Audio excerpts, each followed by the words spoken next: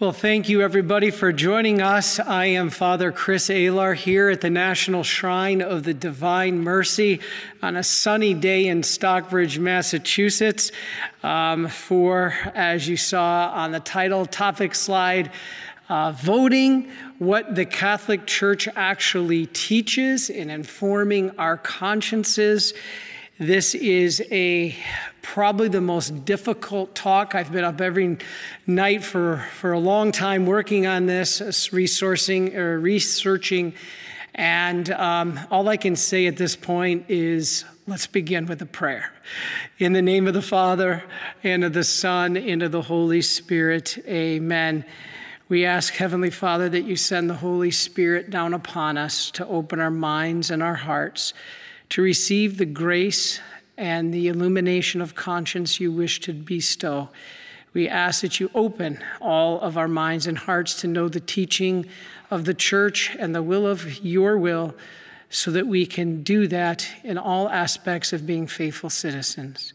And we ask all this through Christ our Lord. Amen. In the name of the Father, and of the Son, and of the Holy Spirit, amen. I'm going to start by asking for your mercy. This is not an easy topic. I am very much trying to be respectful of every one of you listening, because I realize all your views will differ. We're going to get into some very touchy topics. We're going to get into some very controversial topics. We're going to get into some very opinionated topics. I asked that, Brother Mark asked if he should turn off the chat, and I said, no, please leave it on, because I think that helps, but please let us be respectful of each other, and opinions done respectfully are good, but remember here, we have more than our opinions. We have the teaching of the church and the will of God. And that is what I think we need to most pray to open our heart to receive. This is a very serious issue. The future of the world is at stake. We are within days of something that's going to change our history, not just in the United States, but around the world. This is probably the most significant election in our recent history, maybe if not American history. And so we ask all of you to at least respect and hear not what I have to say, but what the church has to say. Everything that I am going to be giving you today is church teaching. Everything that I'm going to tell you is given not from my opinion, even though I agree with it, so it is my opinion, but it doesn't come from me. It comes from the church. Now, I want to show you the second slide. These are just some of the resources that we're going to show on your screen that I use. These are all church documents. These are the ones that I quoted multiple times. There are also several resources that I only quoted once that I did not put on this list that I will mention specifically. So we have a very thoroughly researched talk. I've consulted all the church resources to give this to you today. So again, I hope and pray that you're open to not my opinion. You could care less about my opinion, and so could I, but the church's opinion or the church's teaching we need to listen to. Now, the first thing that I always hear is, Father, stop being political. I get these texts and emails all the time. And on many things, you would be correct. The question is, are Catholics, and especially priests, to be involved in politics? It depends. Let's look at our next slide. Here we see that classic example of the crossroads of religion and politics. This is a question that we're asked often. Now, our own Marian community's constitutions say that I am not to endorse a political candidate or political party, and I'm not going to do that today. But hopefully, if you open your mind and your heart to be formed in your conscience by the teaching of the church, your decision will be clear. I'm not going to tell you who to vote for or what political party to support. What I am going to tell you is what the church tells us we have to do to inform our consciences. All right. We Marians do not belong to a particular party. We belong to the party of Jesus Christ. This is in our constitutions. So, however, though, as priests, we do have an obligation per canon law and the catechism to promote the common good in society. So let's look at a quote right from the catechism. It is part of the church's mission to pass moral judgments, even in matters related to politics, whenever the fundamental rights of man or the salvation of souls requires it. We are in that position this election. Let's not make mince out of this. Let's face the reality. All right. There is one of the most important documents that I resourced or researched was what is called Forming Consciences for Faithful Citizenship from the USCCB. That is where I use a lot of the information I'm going to give you today. It was written in 2015 and renewed again in 2019. Again, Forming Consciences for Faithful Citizenship. So in that document, the bishops basically said that the bishops have a responsibility to hand on church moral and social teaching, and together with the priests are to teach these moral principles to you as the Catholics, to form your consciences correctly, to give you a moral guide on public dimensions and public decisions, which voting is one. All right, they said we are to encourage the faithful to carry out, quote, your responsibilities in the political life. And they said the priest is to help you do that. So no, I'm not being political. I'm doing my job when it relates, well, I should say not a job, it's not a job, my vocation, when it relates to moral issues. All right, in fulfilling these responsibilities, the church leaders avoid endorsing or opposing candidates. So that's what I wanted to point out. Now, for Catholics, our participation in political parties or other groups to which we may belong should be influenced by our faith, not the other way around. This is what that document says. So, we can continue with so many church documents. Archbishop Chaput said, in the role of the priest in public affairs, listen to this. He said, it is the job of Catholics to change the thinking of politicians and their political leaders with the tools of our faith. Okay? But it is the job of priests to give people those tools to form Catholic lay people and to think as disciples of Christ. That's why I'm here today. So please, again, respect that, and we need to respect the teachings of the church. And this is what this document says, in matters and manners guided by the teaching of the church. All right, let's go to a quote by Pope Francis when asked this question, if politics should be involved in the church. Pope Francis said, if indeed the just ordering of society and of the state is a central responsibility of politics, the church cannot and must not remain on the sidelines in the fight for justice. Evangelii Gaudium in number 183. Very important. So, let's go to our next slide. Here's the key. What does the church say? This is it. What does the church say? Okay. As Catholics, I'm going to give you church teaching, tons of documents that have gone through resources, catechism, encyclicals, and I'm going to try to summarize best for you, again, this church teaching, which says, as Catholics, our consciences need to be informed about candidates and political parties. The church says personal moral character. Now, this is very interesting. This will probably be where I get the first yellings from you guys on the comments, okay? Personal moral character is not unimportant This is quoting from the church in the document that we have from the church. Quote, personal moral character is not unimportant, as it obviously informs the candidate's appreciation of the moral dimension of public issues.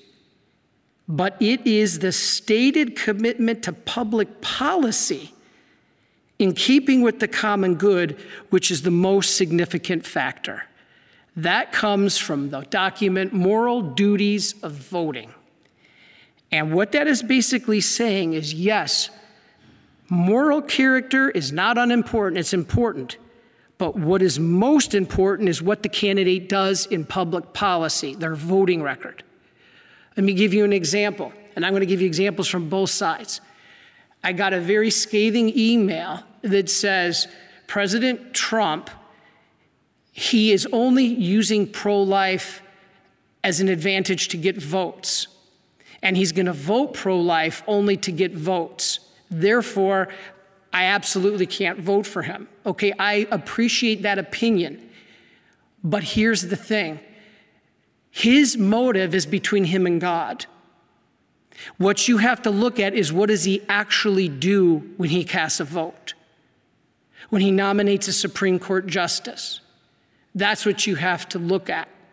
So I'm not condoning any here bad moral character. We're going to get to that, trust me. Because there's a lot of moral character flaws in President Trump. We know this.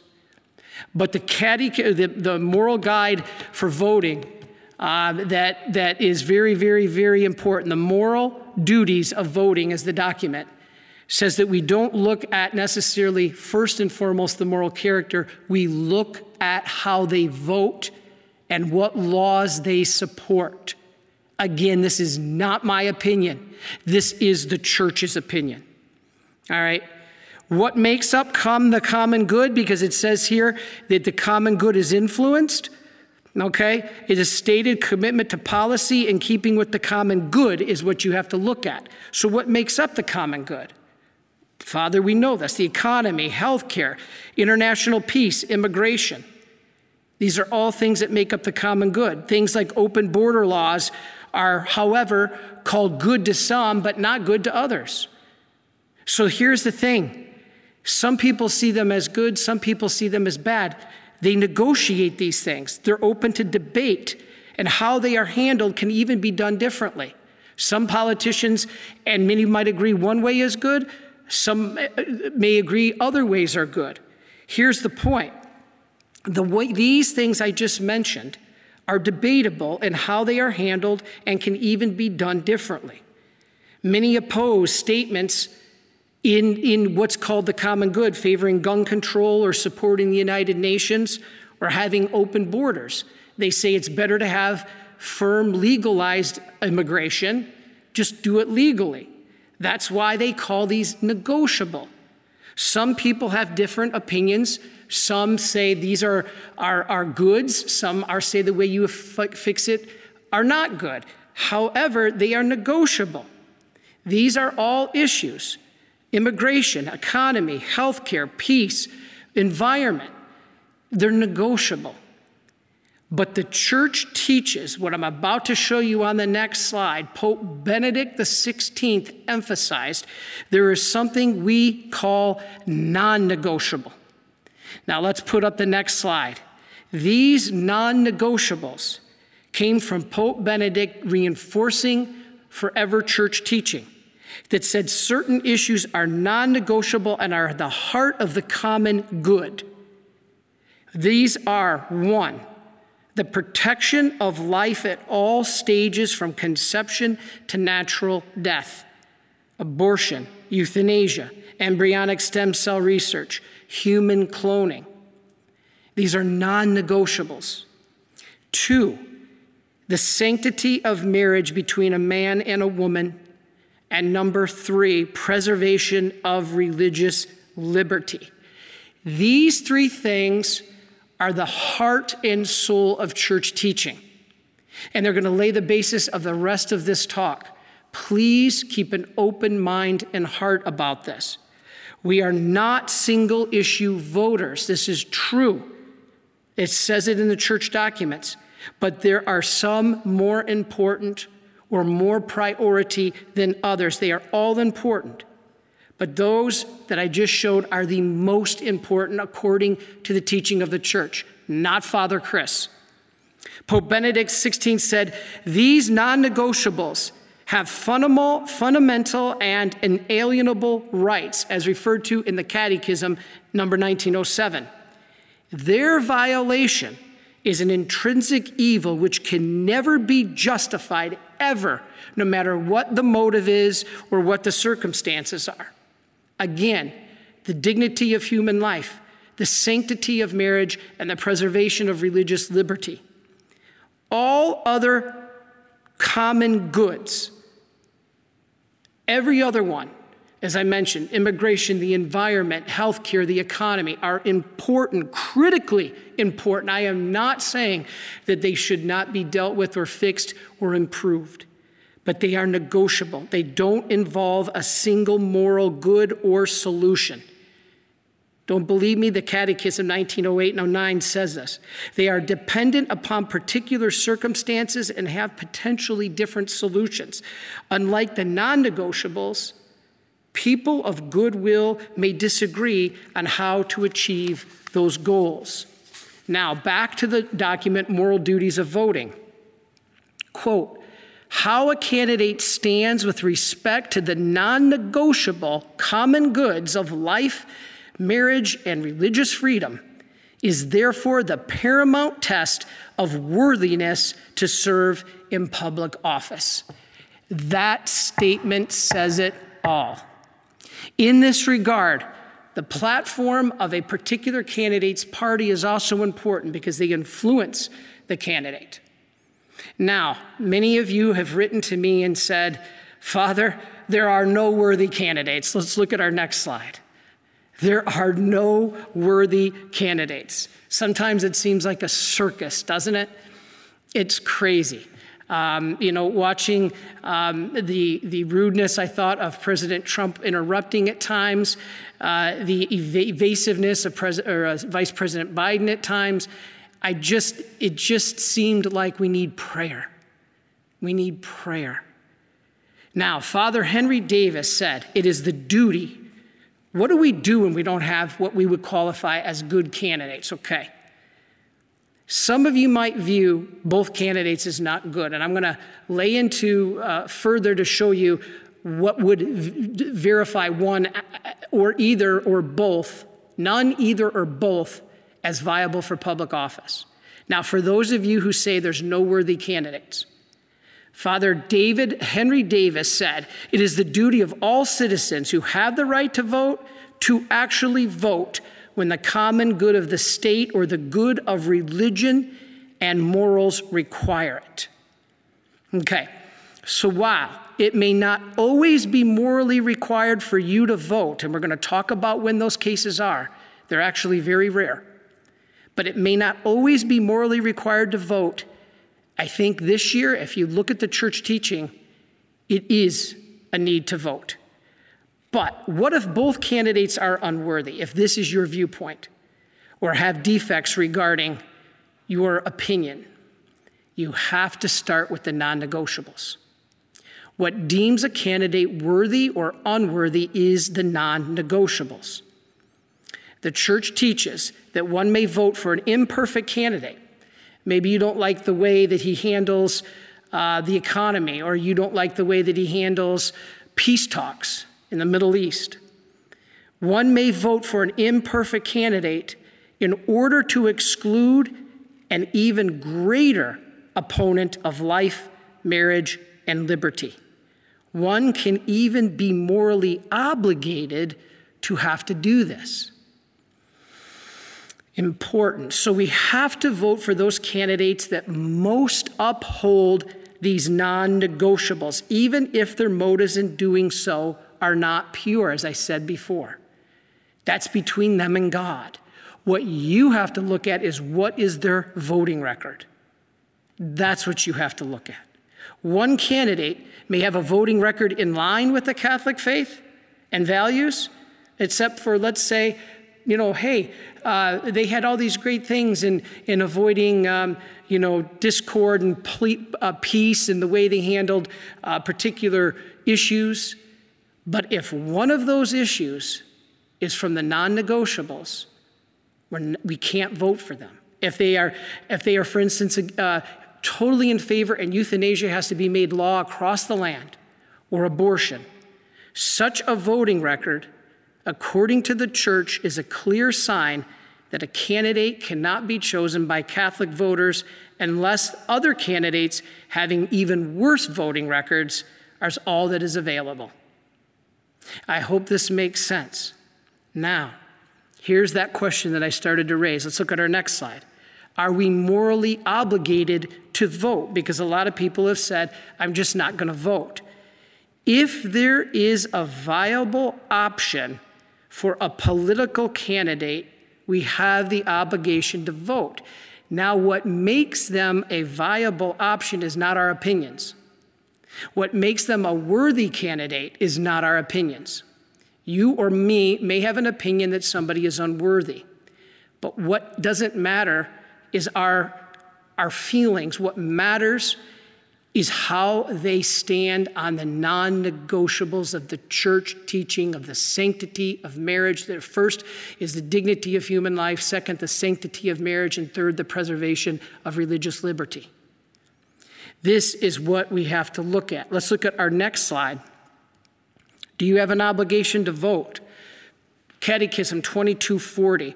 Submission to authority and the co-responsibility for the common good make it morally obligatory to pay taxes, to exercise the right to vote, and to defend one's country. Now, here's where we're going to get into, do you have to vote? There are exceptions. So please, if you're already typing your comment, Father, Pope Benedict said, I'm getting there. Yes, the Catechism nowhere suggests that we should abstain from voting. In fact, we just read that we should vote. But the U.S. Bishops' 2019 statement on forming consciences for faithful citizenship, actually 2015, they renewed it in 2019, did put a disclaimer here, and I read the quote, "When all candidates hold a position that promotes an intrinsically evil act, the conscientious voter faces a dilemma. The voter may decide to take the extraordinary step of not voting for any candidate. But before you say good, you need to hear what I say next." Not what I say, the church says. And I'm going to put the famous quote that many of you have mailed to me, and many of you have put on the comments that you're justifying not voting for a candidate you don't like, even though this candidate supports the non-negotiables. Here's what Pope Francis said. This is the most important quote of the day. Cardinal Ratzinger, Pope Benedict, said, "A Catholic would be guilty of formal cooperation in evil if they deliberately vote for a candidate precisely because of the candidate's permissive stand on abortion or euthanasia." So in other words, let's keep the slide up, but in other words, if you are particularly voting for them because they are in favor of abortion or euthanasia, you formally cooperated with evil. Well, Father, no, I don't agree with that, but I still can't, I gotta vote for somebody else. Now let's read the rest of the quote. Adding that, votes for that candidate for other reasons can be considered remote material cooperation, which can then be permitted in the presence of proportionate reasons.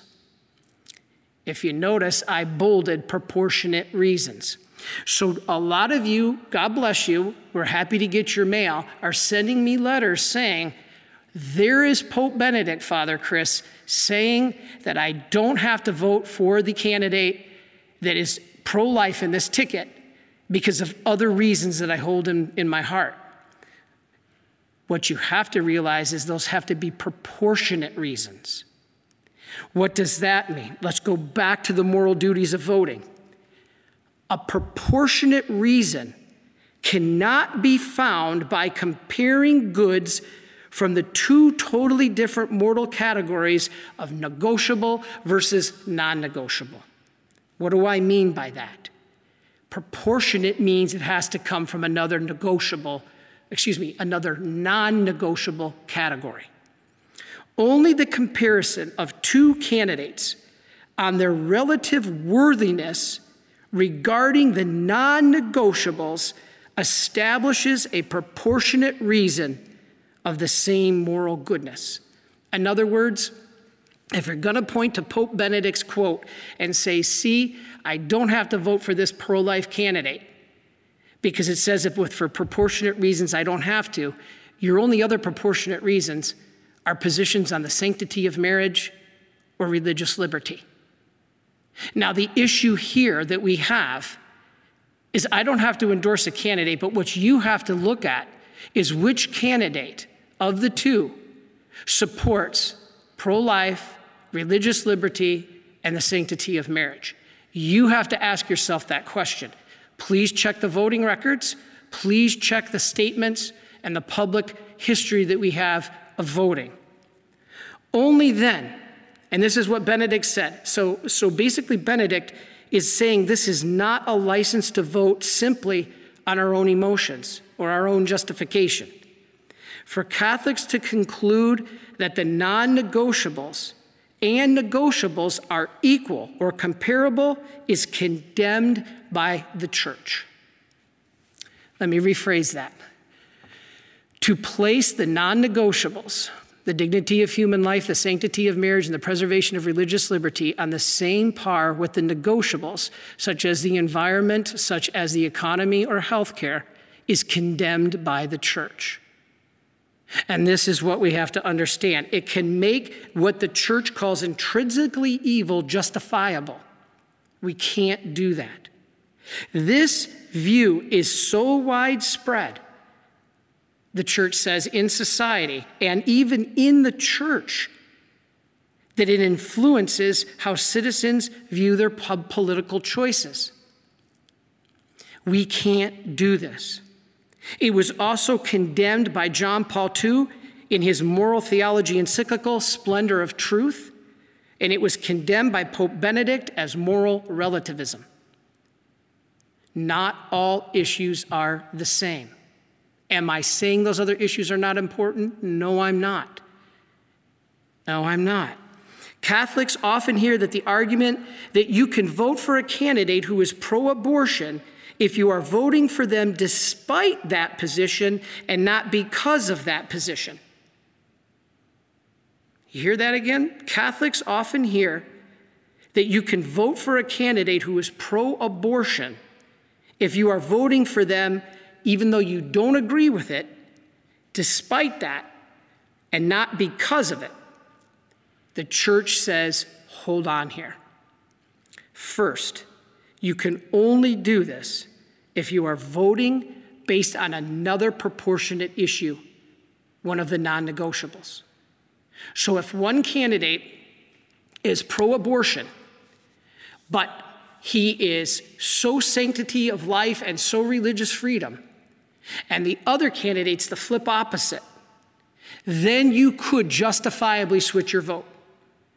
You want them to have all three, but one is so sanctity of marriage and so religious liberty, even though he is slightly pro-abortion, and the other candidate is totally more pro-life, but he has zero tolerance for sanctity of marriage and religious liberty. You could then switch your vote, but you can't throw in issues other than those when you're talking proportionate.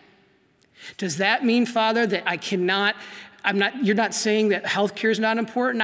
It depends on me for everything. Yes, it is. But how healthcare is handled and addressed is debatable. It's negotiable. The Health Care Act, the Affordable Care Act or not, it's negotiable. We don't know how the best way to fix it sometimes. But with those three of the dignity, human life, sanctity of marriage, and religious liberty, there is no room for error. Okay? Then, Pope Benedict says, when it comes to these other reasons, there are only 3 proportionate reasons to choose from when it comes for the preeminent. All right, then, second, a new Pew Research poll suggested that Catholics tend to change their views on abortion to match their votes so that their party ends up informing their morals more than the church does. That's a mistake. Please don't let that happen. Let the church form your morals. There's a great work by George Jay, which he calls What is an Intrinsic Evil? Maybe this will help you to understand why those 3 things, why it is intrinsically evil to violate those 3 non-negotiables. The Catholic Church, he says, teaches a lot of things are intrinsically evil. Father, I can't believe you're only talking those 3. Isn't racism intrinsically evil? Yes. Do you know masturbation is listed in the Catechism as intrinsically evil? Do you know lying is listed in the Catechism as intrinsically evil? Well, Father, then this candidate is guilty of those things, is guilty of lying. Yes. They are intrinsically evil, but here's the thing. They're not campaign voting issues. Yes, they're moral character issues, but remember what we said? What matters most, the church says, is how the vote is cast. You let God handle the judge of moral character. You need to look at, we all need to look at how the votes are placed and what the candidate stands for and the political party stands for. All right? Now, for instance, the church teaches a lot of things are intrinsically evil, but they're not campaign issues. Okay? Rape is intrinsically evil, but no candidate is stepping up saying, I'm going to legalize rape. That's insanity. And so these campaign issues that may become allowed by law or not would then become an issue, but these are not. They're not the focus. Today's politics, some intrinsic evils have been legalized. Abortion. Why? What if a politician came to your door, knocked on your door, and said, I believe in legalizing gassing of the Jews and bringing back concentration camps? Picture this for a moment. If a candidate came to your desk and said, I want to redo concentration camps and gas Jews to death, what would you reply? Would you say, I would hope, that's not even open for debate? Would you say, well, we certainly don't want to be single issue voters here. I don't agree with you on this point, that we should open concentration camps and gas Jewish people. But tell me some of your other views on other issues, and then I'll weigh the whole package and consider voting for you. Would you do that? You wouldn't say that. Why? Because someone in favor of gassing Jews in concentration camps wouldn't merely be disturbed on one issue, they would probably be disturbed on everything, because this person's whole outlook is distorted. It would have to be. The only reason we can't readily see this with abortion is because it's politically incorrect to do so. It's a politically correct intrinsic evil. As a Catholic, our job is to expose it. You know, I was just reading about a boyfriend who killed his girlfriend who was pregnant. He was convicted of double homicide. Now, wait a minute.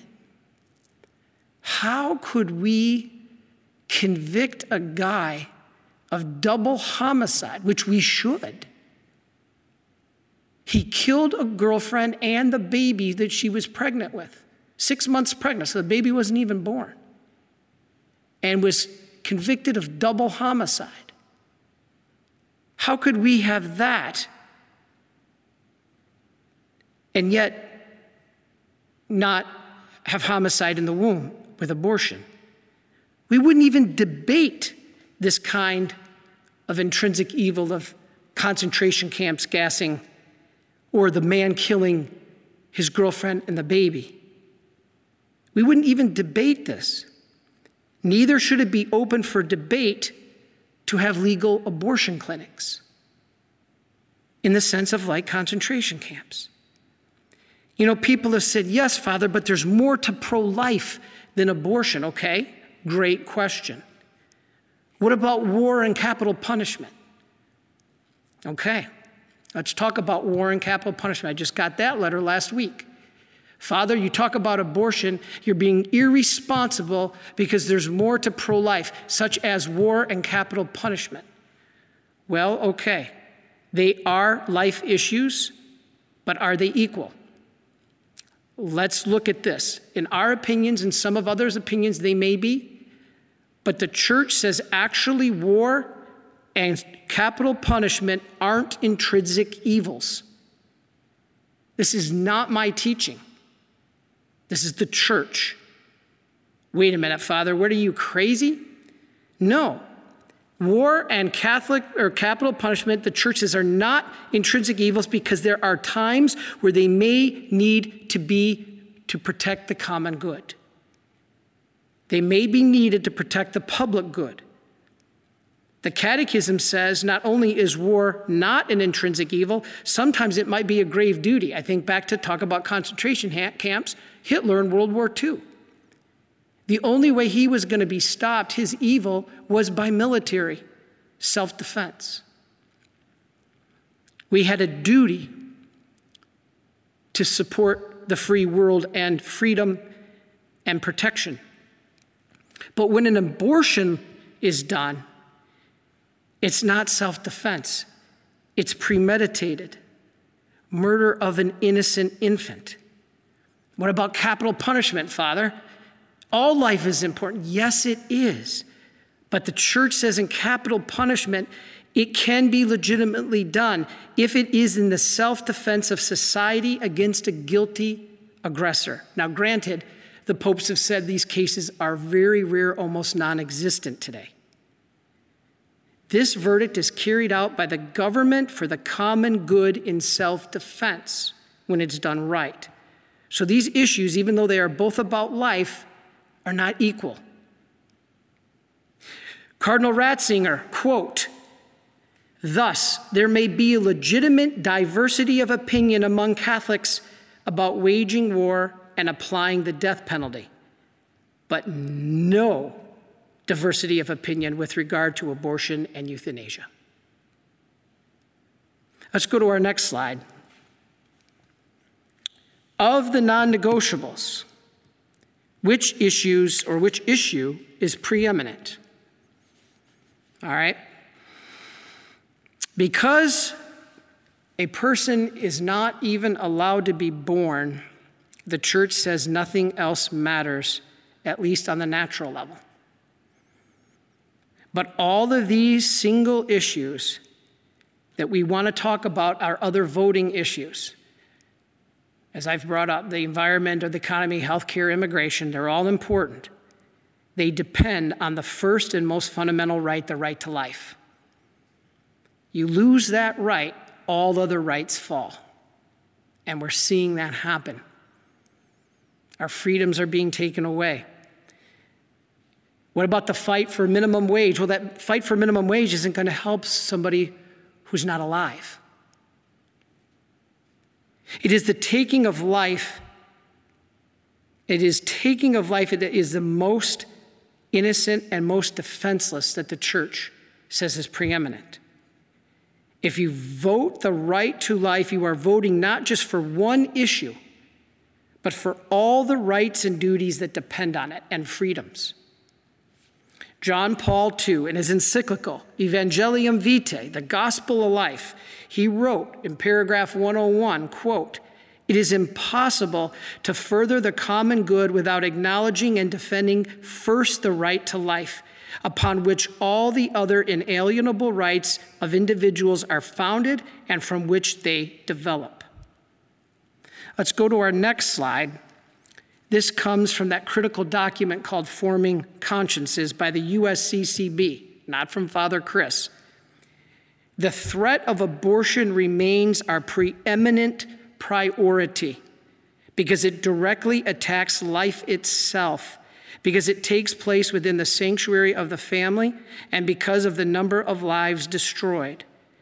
At the same time, we cannot dismiss or ignore other serious threats to human life, and they list several of them that are very, very important. These are not to be ignored. Horrible injustices, poverty, racism, these have to be fixed. But the church is saying none of those matter if the person can't be born. How to Vote According to Our Catholic Faith by Bishop Donald Hying is another document I reference. And he said the United States bishops have declared abortion as the preeminent moral issue because no other fundamental moral evil has destroyed more human lives. He said there is no other evil extolled in either political party's platform or candidate's policy that matches a party or candidate's promotion of the intrinsic evil of the direct and deliberate taking of so many human lives, now nearly 1 million a year. All right. Why is this the preeminent issue? Because, as I said, all other rights come from it. Poverty or economy or healthcare isn't going to matter if you're not alive. But also due to the sheer number of deaths makes it preeminent. No other political issue even compares in the number of deaths. Now, we just experienced a lot of civil unrest over the last several months due to the police shootings.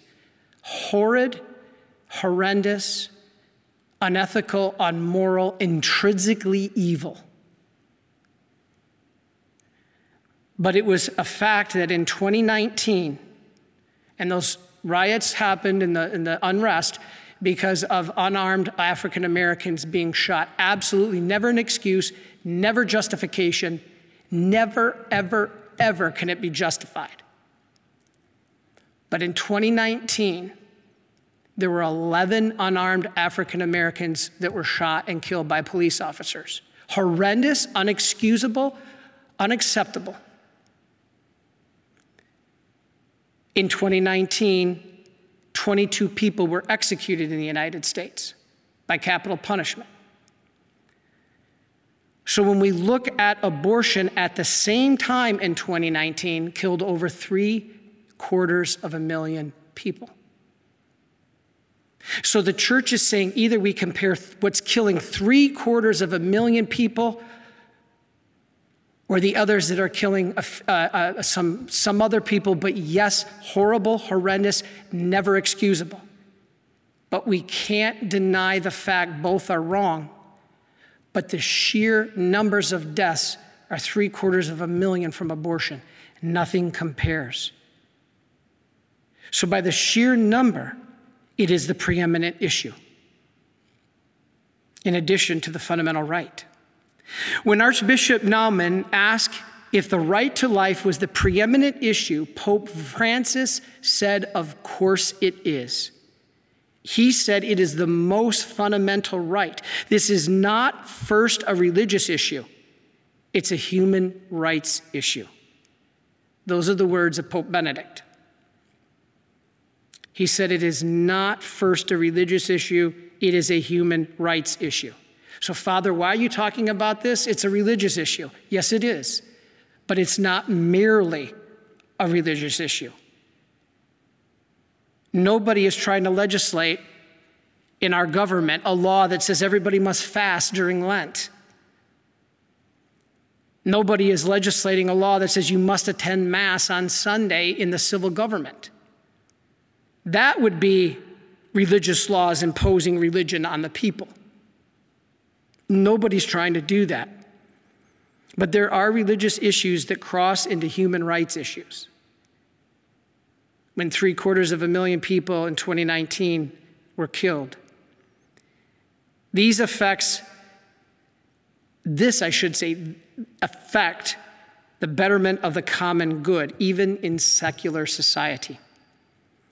Abortion hurts mothers, fathers, entire families. And the family is the bedrock of society. Nobody's accusing here. Nobody is pointing the finger saying, you're evil, you're bad. Humans are not evil. We are created ontologically good. Acts are evil. That's what we're trying to stop. So the question, let's look at our next slide. Is it really a choice? It's a beautiful picture, isn't it? Is it a choice? A woman should have a choice, Father.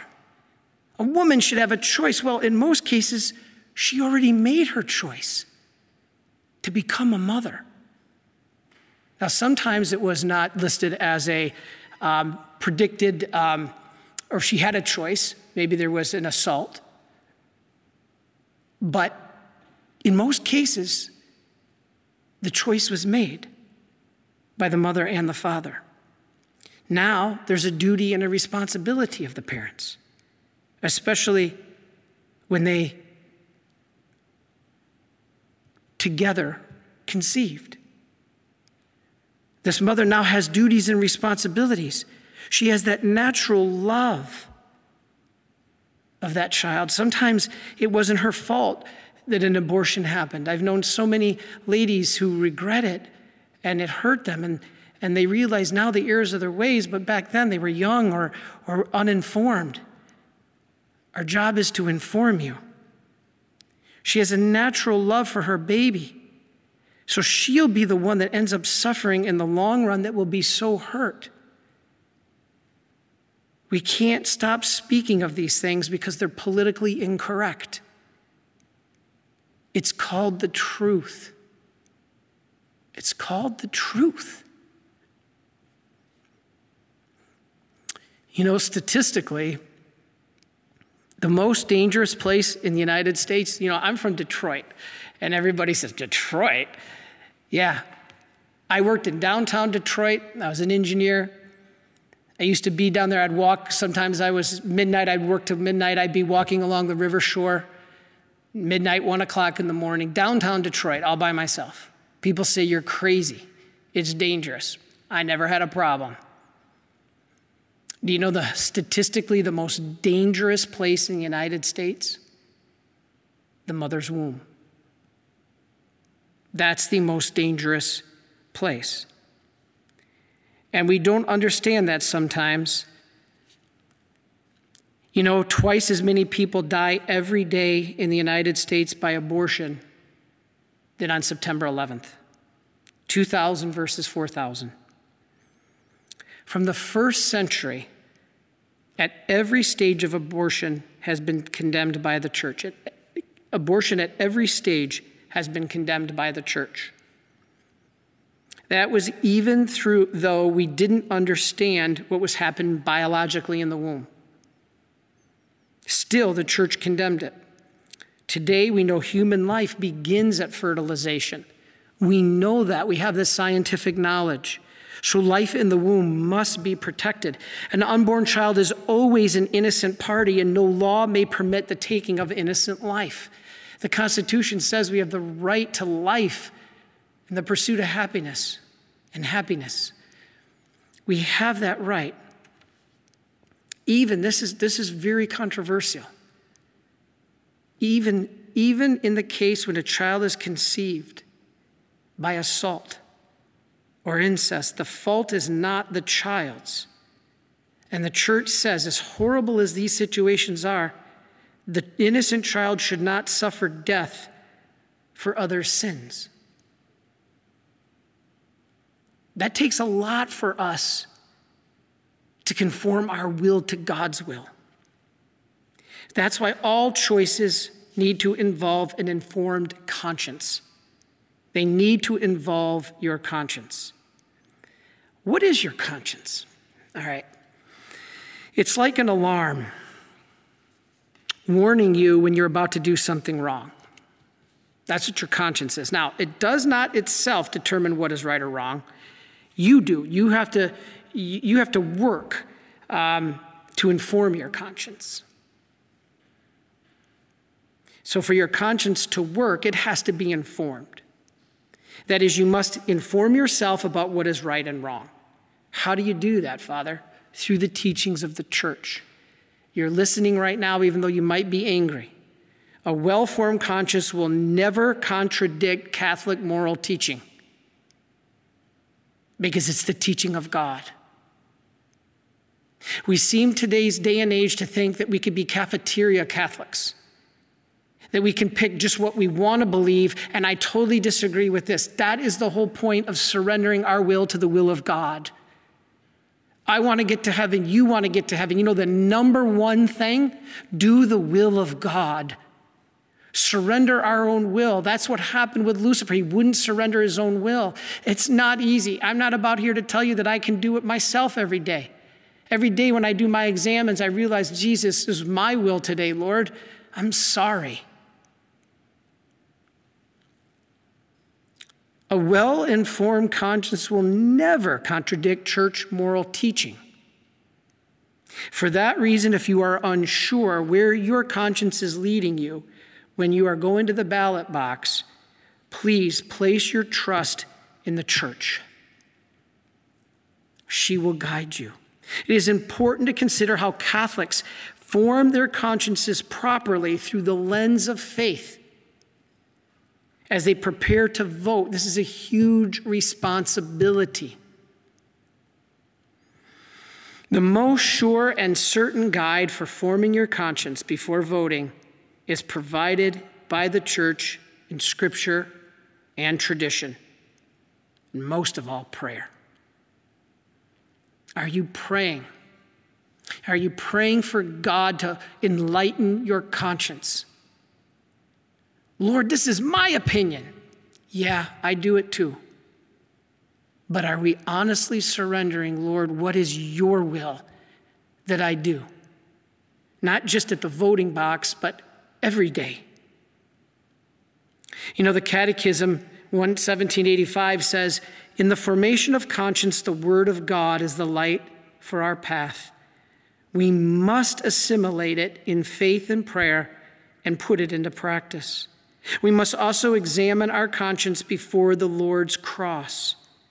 We are assisted by the gifts of the Holy Spirit, aided by the witness, or advice of others.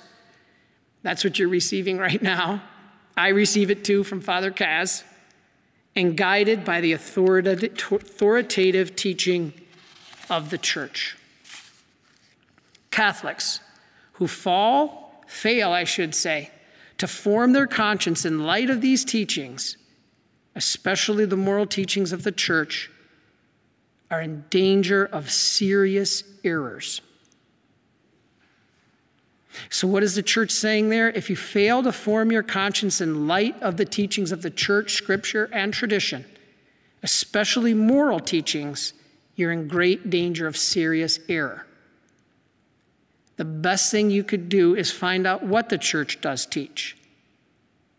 And what does it say on how to vote? Now, again, we're not going to tell you who to vote for. You have to come to that conclusion. But what you are obligated to do is look at the candidates and the positions where they stand.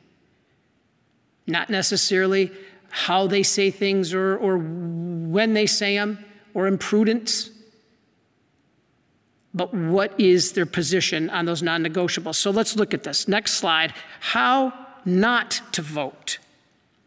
This comes right from the church documents. Let's look at this. This comes from the guide voting guide for serious Catholics. Number 1, do not just vote based on your political party affiliation, your earlier voting habits, or your family's voting tradition.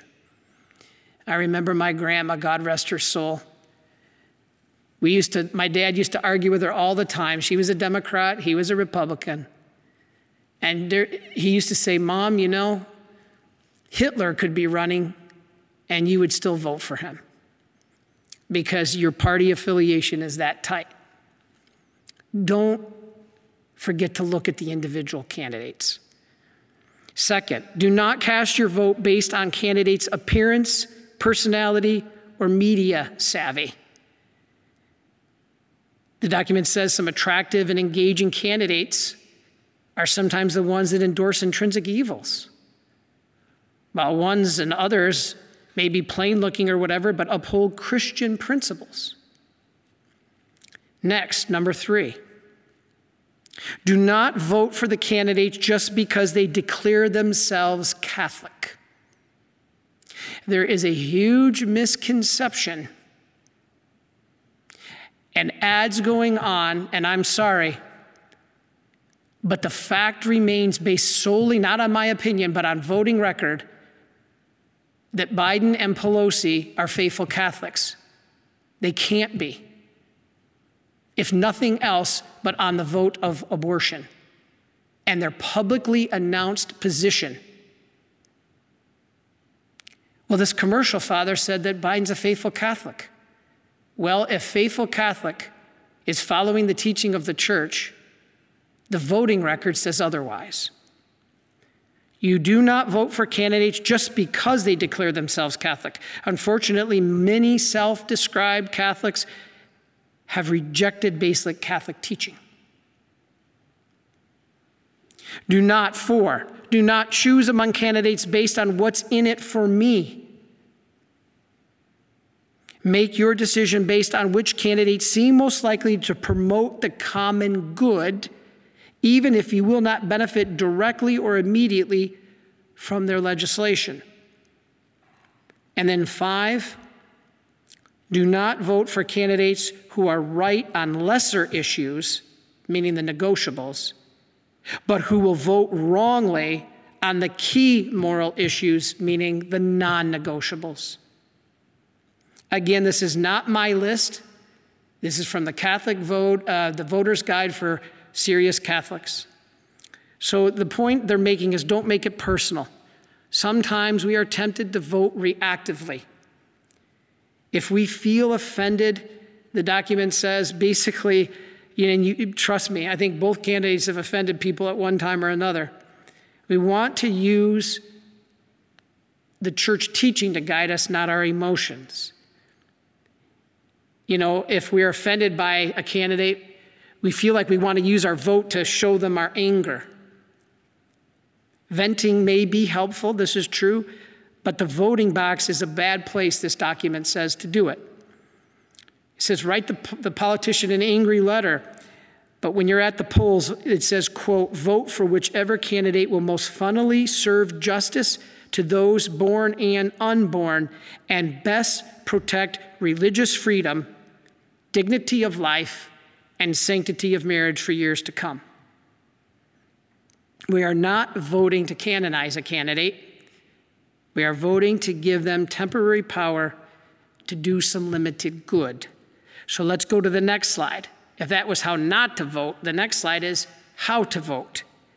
For each office, first determine how each candidate stands on each issue that involves the non-negotiable moral principles. We can't stress this enough. Rank the candidates according to how their positions align with these non-negotiables. You have 3 big ones. Within dignity of life, you have other subcategories like euthanasia, embryonic stem cell research, human cloning, and abortion. So you rank where they stand in those non-negotiables. You give preference to candidates number 3. Give preference to candidates who don't propose positions contradicting these principles. So if you have one candidate that is pro-abortion, pro-redefinition of marriage, and pro-removal of religious freedom, and you have another candidate that is not all 3 of those, that's the one you are to give preference to.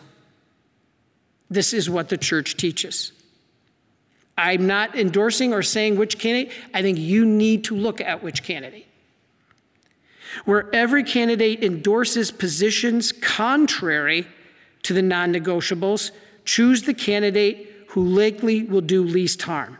So in other words, if both candidates are against all of these issues of the non-negotiables, you pick the one that is least harmful. That's number 4. And number 5, if these issues are equal, let's suppose they all have the same position, evaluate them then based on the negotiables. That's when the negotiables come into play. So we're not saying those negotiables are unimportant. They are very important. There are many important issues to consider when you go to vote that need to be addressed. Among them are those in Catholic teaching and natural moral law, as I said, the negotiables, poverty, economics, the death penalty, international peace, healthcare, environment, all of these, racism, all these are critically important. While these issues deserve attention and must be fixed, people of goodwill may disagree on best how to fix them. For instance, I got a letter on racism, whether or not we should pay restitution. The United States government should pay restitution to African Americans. Well, there's many people who will say yes, but there's many people who will say no. So which is the right one? There's no inherently right answer there. So that's where we have to look at how those issues need to be fixed, but there may be understood to be disagreement in the best way to address them. Hence the name negotiables. Non-negotiable issues are different. Those are the ones that involve fundamental and inalienable rights related to unequivocal and universal moral truths, and there is no compromising. Absolutely, because the human life is at stake. Does that mean that we have to not watch climate change because that could be all human life could be at stake? Absolutely we do. Absolutely. Environment, economy, all of those have to be. Please do not tell me that I'm not saying they aren't important. I'm just giving you the church teaching on what they call preeminent. That does not mean the others are not critically important. They are. So what is the Catholic approach? Forming consciences for faithful citizenship. This is our next slide. What is the Catholic approach? Well, we can turn right into it. The following slide is called the Catholic approach. 1, form your conscience based on Christian moral principles. The church says this. In fact, the General Secretary of the USCCB wrote a document called Catholics in Political Life, said we seek to form the consciences of our people so that they can examine the positions of candidates and make choices based on moral, Catholic, and social teaching. Very important. All right? Conscience is not something that allows us to justify doing whatever we want. This is what the document Forming Consciences for Faithful Citizenship tells us. Nor is it a mere feeling about what we should do or not do. Rather, conscience is the voice of God resounding in the human heart, revealing the truth to us and calling us to do what is good while shunning what is evil. All those other things, destroying the environment or healthcare or the economy or the way we treat other human beings is evil. I'm not saying it's not. But the human being must always obey the natural law that's put on the heart. And for us Catholics, we're given a special grace of giving it through the teaching of the church. And what the church says in the Catechism 1790 is a human being must always obey the certain judgment of your conscience. If your conscience knows that taking life in the womb is wrong, you can't vote for a candidate that votes that way. If he were deliberately to act against his conscience, he would condemn himself. That's the Catechism. The education of the conscience guarantees freedom and engenders peace of the heart. All right, that's number 1. Number 2, this leads us, forming our conscience. So first we form our conscience. Number 2, this leads us to be a better person. How are we a better person? We love our neighbor. When life is granted, we can treat better our neighbors. It breaks my heart when I hear the statistic that abortion in African American communities is over 50%. Oh my goodness. I mean, this is a tragedy. We have to help. That's the best way we can help racism. Racism is horrible. There's never an excuse. But one of the best ways we can help racism is by stopping the 58% abortion rate in African American communities, and to help support them, and to support those mothers and encourage them of the gift of the child. So, 2, this leads you to be a better person, one who loves your neighbor. Pope Francis said, quote, "However, individual Catholics must get involved and embroiled in politics." That's Pope Francis. You Catholics, he said, must get involved and embroiled in politics because it is one of the highest forms of charity, seeking the common good and love of neighbor. Back to the faithful citizenship document, it says we are called to bring together our principles and our political choices, our values and our votes to help build a civilization of truth and of love. Finally, on this number, back to the Forming Conscience document, paragraph 22, there are many things we must never do as individuals or a society because they are always incompatible with love of God and neighbor. Such actions are so deeply flawed that they are always opposed to the authentic good of persons. They are called intrinsically evil actions. That's what this is about. So when we become and we stop the intrinsic evils, we can love our neighbor better. That's number 2. Then 3, this leads the basics, or becomes the basics for being a better citizen. So how do we become a better citizen? Let's go to Pope Francis, Evangelii Gaudium, and number 220. In the church tradition, responsible citizenship is a virtue, and participation in political life is a moral obligation. So please, Father, why are you talking on politics? That's why. Because abortion is not just a religious issue, it's a social justice, human rights issue. He said, quote, "People in every nation embrace the social dimension of their lives by acting as committed and responsible citizens. The obligation to participate in political life is rooted in our baptismal commitment to follow Jesus Christ and to bear Christian witness in all we do."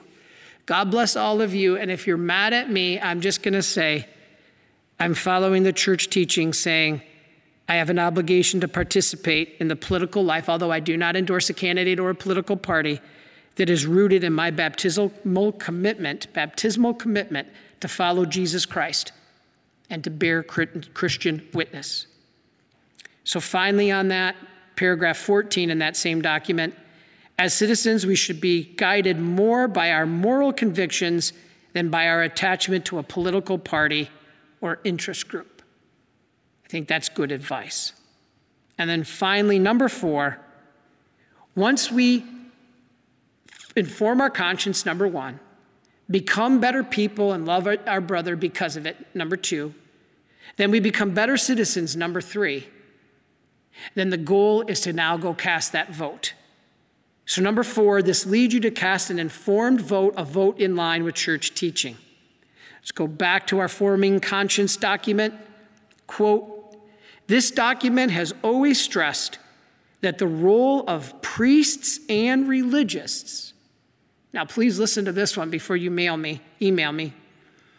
"The role of priests and religious is to help people weigh church teaching, their individual conscience, and the various pros and cons of each candidate before voting." Now, if you read that almost sounds like I should be telling you who to vote for, but I'm not. What I'm telling you is what issues to vote for so that you can get to heaven and so that I can get to heaven. I'm sorry if you're angry with me, and as much as I love each and every one of you, and I try to respond to each and every one of you, I'm not going to go to hell for not teaching the truth because of you or you being upset. I need to love you, and I will, and anybody who writes to me or comes visits me, I want to do whatever I can to help you. Why do you think I was up every night this week past midnight preparing this talk? There's no gain in this. We're not selling anything. We're not tied to any political party. We're tied to the party of Christ. That's why I'm doing this. Because I want to go to heaven. I want you to go to heaven.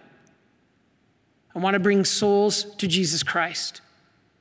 That is my role as a priest. And sometimes it does cross over into politics, when politics involves a human life. Please understand that. Remember, we are Catholics first, Americans second, and Republicans or Democrats a distant third. Now, I'm not the only one who is preaching this. In fact, there are some much stronger than me, much more influential than me. Let me just read you a couple of them. A couple quotes. This one is from Bishop Paprocki from 2012, and a great bishop. Quote, "Again, I am not telling you which party or which candidates to vote for or against, but I am saying that you will need to think and pray very carefully about your vote, because a vote for a candidate who promotes actions or behaviors that are intrinsically evil and gravely sinful makes you morally complicit and places the eternal salvation of your own soul in serious jeopardy." Other bishops have said the same thing about our salvation depending upon it. Bishop Michael Sheridan, Bishop David Ricken, Bishop Samuel Aquila, many of them. Let's go to our next slide. This is back to the same document of forming our conscience, paragraph 38. The decisions we make on these political and moral issues affect not only the general peace and prosperity of society at large, but also may affect each individual's salvation. There was a comment written to me on YouTube that said, "How dare I be so condescending to use salvation as a tool for my own purposes?" I would just like to say, I'm a priest. Your salvation is my task before God. And if there's something that is putting your or my salvation at risk, it is my duty to tell you. Remember the scripture passage. The scripture passage said, if somebody is in grave error and you do not tell them, I will hold you responsible. That's scary to me. And in other words, if you tell them, let me rephrase that. If there's somebody in grave sin and you tell them and they do not change their ways, I will not hold you responsible. But if you don't tell them, I hold you responsible. So I have two choices. If somebody is thinking that abortion is just another topic and should not be preeminent or priority, and that's a grave error, and I don't tell you, God holds me accountable, especially as a priest. But if I tell you and you still don't do it, He holds you accountable. Now, I'm not saying that as imposing my will. It's out of love. Nothing is more important than you getting to heaven. Me too. You know, I use the example of a loving mother who, little baby, she's watching her baby all day long, her little toddler, and she turns her back for 2 minutes, literally 2 minutes on the toddler. And a mother comes running from next door, screaming, "Junior's in the road." And the mother goes racing out there and she sees Junior playing in the road. Very dangerous what Junior's doing. But does the mother look at Junior and look back at the neighbor and say, well, it's really not right for me or politically correct for me to say anything to Junior. he made that choice to go out there. No, the mother would grab that little child, yank him out of the road, and the child would say, "Why, Mom?" And you would say, "Because you might get hurt. You might get hurt, and I don't want you hurt." This is what we have to understand about the gift of love. It's a moral, the works of mercy are to admonish the sinner and instruct the ignorant. And so it is a work of mercy to say it is wrong if we are voting for pro-abortion, and then to instruct the ignorant as to why. Not ignorant being condescending, please. I'm sure I'll get letters about that. It's not to be condescending. It's a term the church uses, meaning uninformed. That's why this whole talk is being about being informed. Listen to what Bishop Robert Finn of Kansas City, St. Joseph said in 2008. "I just don't think there's any question that in all of church teaching, that the life issues, particularly the protection of unborn children against the crime of abortion, has to be our greatest priority. This is an ongoing killing of more than 4,000 children every single day for the last 35 years. And if we don't do anything about it, we bear a lot of responsibility. If we support and promote persons who pledge to extend it and intensify it, then we bear a great responsibility with them." And then finally, Bishop Daniel Jenke of Peoria, Illinois. "Today, Catholic politicians, bureaucrats, and the electoral supporters who callously enable the destruction of innocent human life in the womb also thereby reject Jesus as their Lord. They are objectively guilty of grave sin." Now, that does not mean subjectively. There could be other issues there, but objectively. "For those who hope for salvation, no political loyalty can ever take precedence over loyalty to the Lord Jesus Christ and to his gospel of life." God bless you, Bishop Jenke. Finally, I want to finish with a very powerful tool, and I'm sorry I ran out of time. I wanted to talk about examination of conscience and the Ignatian principles, but I'm running out of time.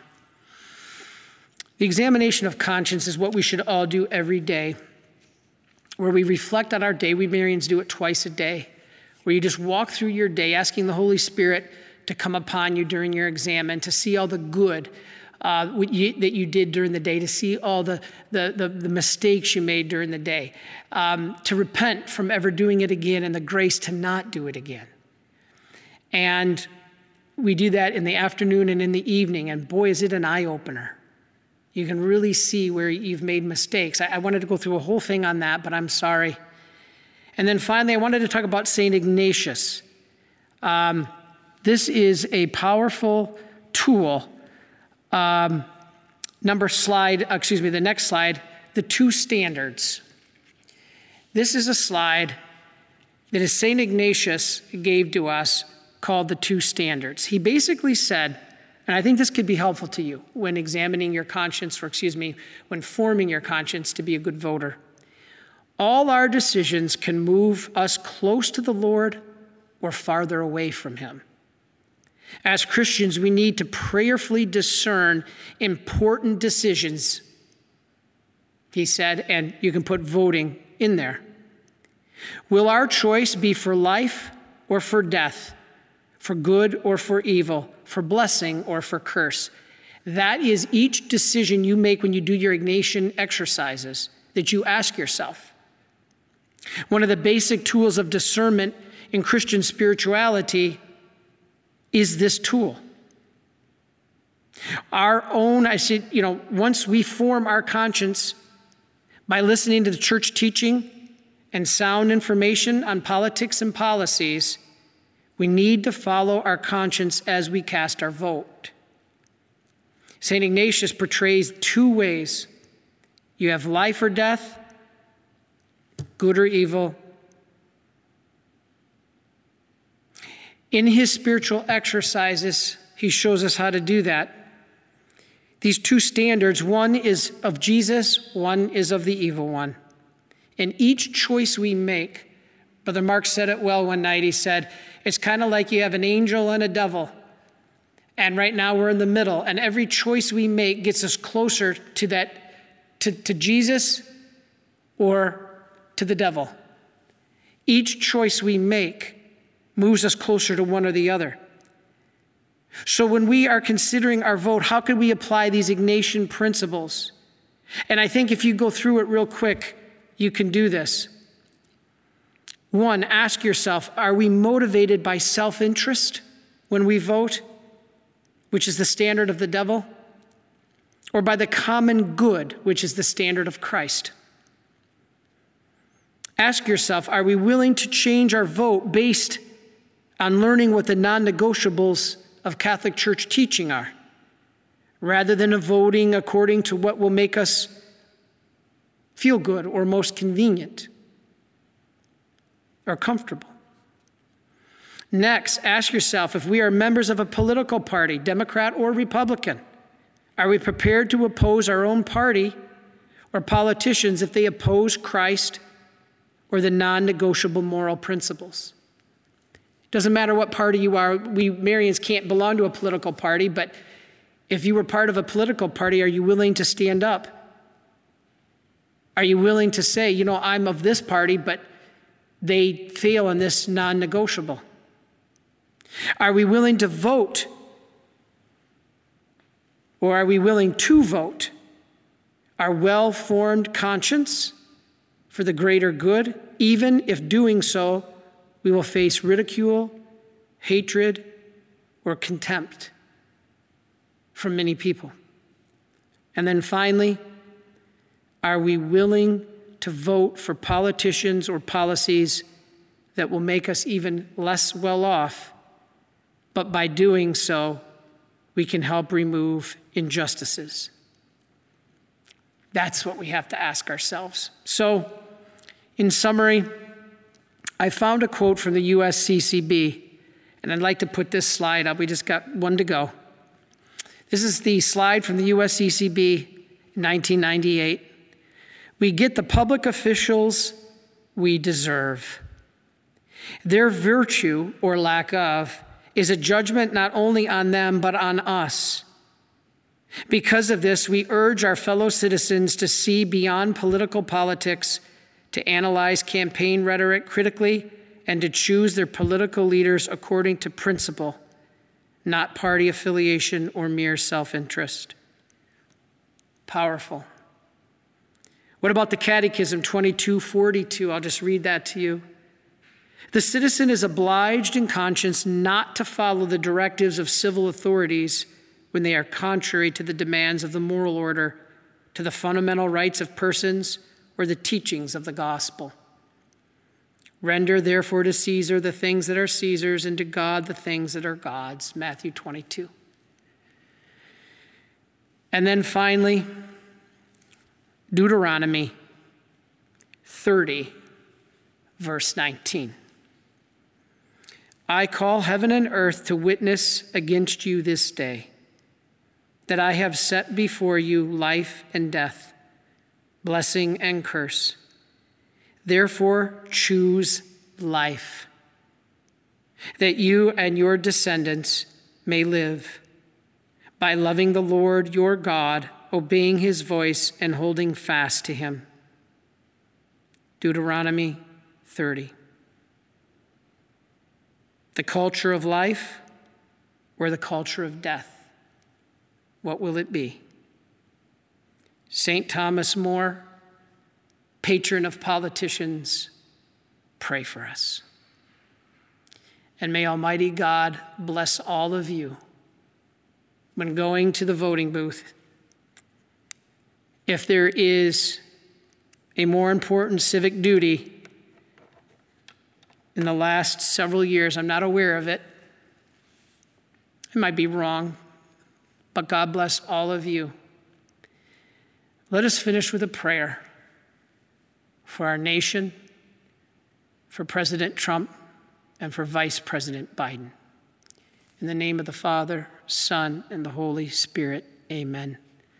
Heavenly Father, We ask for the Holy Spirit to descend upon our nation and our world, for all countries and all peoples who ever enter into free elections, that you preserve those elections and their freedoms. Be thee on any continent in this beautiful planet Earth. We ask especially in the United States that you bless our politicians, inform their consciences, correct their errors, both Democrat and Republican, that you give them the illumination of conscience to see and know God's will in all things. We pray for those going to the voting booth, that they will vote as God's grace illumines their conscience. And we pray that all of us, Lord Jesus Christ, will be faithful to you through practicing our civic duty as good citizens. Mother Mary, intercede for us. Saint Faustina, pray for us. In the name of the Father, and of the Son, and of the Holy Spirit, amen, and God bless you. And God bless America. Please follow or subscribe to this podcast to receive the latest episodes and updates. If you have been blessed by this podcast, I invite you to leave a review. Reviews greatly improve our podcast ranking and will help spread this podcast to other people throughout the world. Are you enjoying this podcast? I invite you to listen to more shows brought to you by the Marian Fathers of the Immaculate Conception. Join us daily for enriching spiritual content, which will help you on your journey with Jesus Christ. Simply visit DivineMercyPlus.org for a complete list of our shows. That's DivineMercyPlus.org. Are you a Marian helper? Join our Spiritual Benefit Society and start sharing in the graces of all the daily masses, prayers, and good works of Marian priests and brothers all over the world. Sign up is free and easy. Simply visit micprayers.org. That's micprayers.org. Thank you, and God bless you.